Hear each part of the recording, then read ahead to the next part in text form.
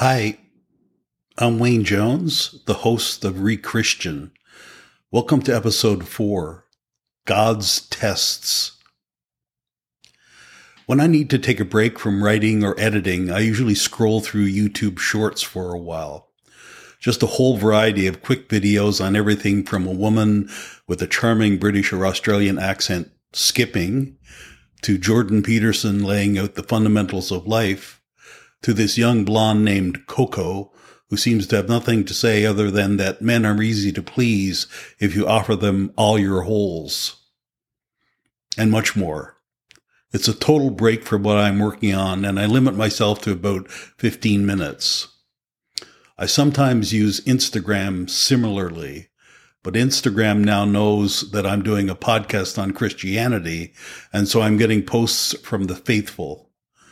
One of them recently was from the so-called At the Bible team.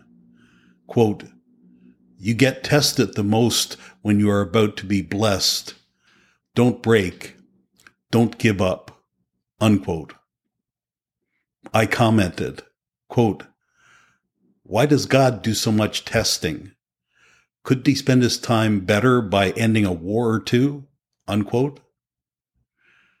But testing is something God has been doing for millennia, ever since he discovered he was omnipotent and how much people wanted to live up to his false promise that if they died, presumably sometime after the test, they would have eternal life, the good kind, with clouds, not fire. It's a cruel and insecure way to treat a, let's call it friend, when old-fashioned trust is always there in the bag of tricks as well. Also, if you're nominally omniscient, but you need to test someone to find out a fact, then it's time to take yourself in for servicing because some gasket or computer chip is not functioning all that well.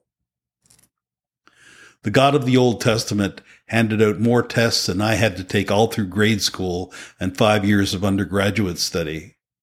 Perhaps one of the more famous ones is the manipulative evil he manifested on Abraham, as reported in Genesis. Quote, "After these things God tested Abraham and said to him, 'Abraham,' and he said, 'Here I am.' Then he said, 'Take your son, your only son Isaac, whom you love, and go to the land of Moriah, and offer him there as a burnt offering on one of the mountains of which I will tell you.' So Abraham rose up early in the morning and saddled his donkey, and took 2 of his young men with him and Isaac his son. And he split the wood for the burnt offering and arose and went to the place that God had told him. Then on the 3rd day, Abraham lifted up his eyes and saw the place from a distance. Abraham said to his young men, 'Stay here with the donkey. The boy and I will go over there and worship and then return to you.' So Abraham took the wood of the burnt offering and laid it on Isaac his son. And he took the fire in his hand and the knife. So the 2 of them walked on together. But Isaac spoke to Abraham and his father and said, 'My father.' And he said, 'Here I am, my son.' Then he said, 'Here is the fire and the wood, but where is the lamb for the burnt offering?' Abraham said, 'My son, God will provide for himself the lamb for a burnt offering.' So the 2 of them went together. Then they came to the place that God had told him. So Abraham built an altar there and arranged the wood. And he bound Isaac his son and laid him on the altar, on the wood. Then Abraham stretched out his hand and took the knife to slay his son. But the angel of the Lord called to him out of heaven and said, 'Abraham, Abraham.' And he said, 'Here I am.'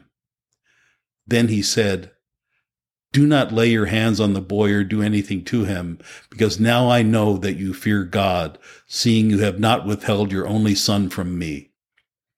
Then Abraham lifted up his eyes and looked, and behind him was a ram caught in a thicket by his thorns. So Abraham went and took the ram and offered him up as a burnt offering in the place of his son. Abraham called the name of that place, 'The Lord will provide,' as it is said to this day, quote, 'In the mount of the Lord it will be provided,' unquote. Then the angel of the Lord called to Abraham out of heaven a second time and said, By myself I have sworn, says the Lord, because you have done this thing and have not withheld your son, your only son. I will indeed bless you, and I will indeed multiply your descendants as the stars of the heavens and as the sand that is on the seashore. Your descendants will possess the gate of their enemies. Through your offspring, all the nations of the earth will be blessed because you have obeyed my voice. Unquote. Well, the narrative is bad enough and clear enough. You love your son, so kill him to prove that you also love me. But what may be worse are the backstory and the psychology and the knots that some Bible scholars tie themselves in to assert that Isaac's life was never in threat at all. What strikes me about the narrative is how calm and detached Abraham feels from the whole thing. It's his son, for fuck's sake. I'd like to see a bit of Job's complaining or Thomas's doubt about the plan. Perhaps Abraham has so much in faith in God that he can remain cool throughout. On the other hand, Abraham was about 125 years old at this point. He may have been in second stage dementia and had limited cognitive recognition of what was going on. Who is this young man with me? What was I doing? Oh, yes, building a fire. What are these voices I am hearing there when there doesn't appear to be anyone else around? If that's the case, then wily old sociopath God may have known that the old man would have no clue and wouldn't suffer any trauma from the event or during it. These are two seriously deranged old coots. The other thing, of course, is that God is allegedly omniscient or all-knowing, or at least he won't stop going on and on about it. He already knows that Abraham loves him, so there's no drama. So the question is begged, why does God do this kind of shit in the first place? Is he that fucking insecure that he has to have his own omniscience proved to him? Or is he tired of whittling on the porch, so instead he decides to play games with his creation? It makes you wonder if there would have been less killing in the Old Testament if only God had developed more hobbies. The great writer Christopher Hitchens, who spent the last 5 years or so of his life lecturing publicly about atheism and challenging various high-profile Christians to debates, has a comment about this perverse little game that God plays with Abraham.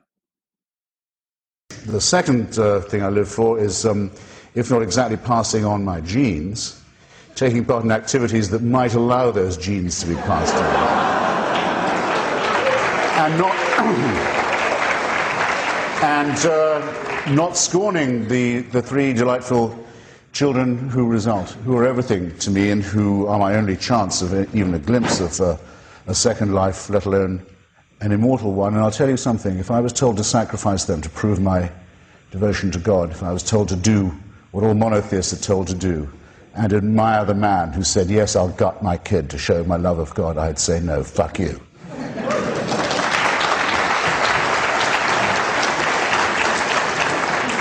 Thank you, and so should you, and the religions that say you should admire infanticide as proof of the love of God have no claim at all to be preaching ethics, let alone morality.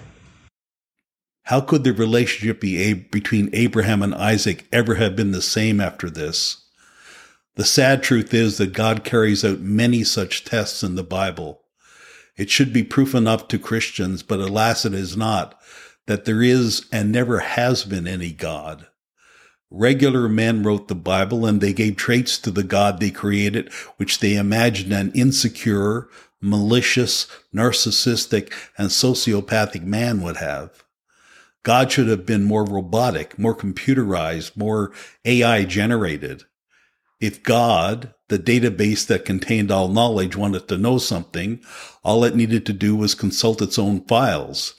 He didn't need to be fiddling around with little experiments which were emotionless to him, but potentially PTSD causing for the humans he was playing with.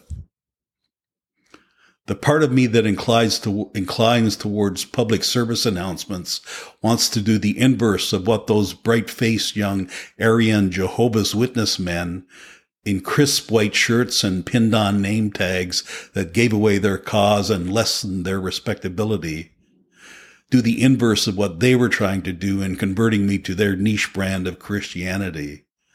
I want to travel the world in a tagless t-shirt, sometimes having long conversations with them about the godlessness I would be proposing, and sometimes asking them, unfortunately, only partially rhetorical questions. Take a good look at the God in that book, in the Bible of yours. Is that really the entity you are worshiping here on earth?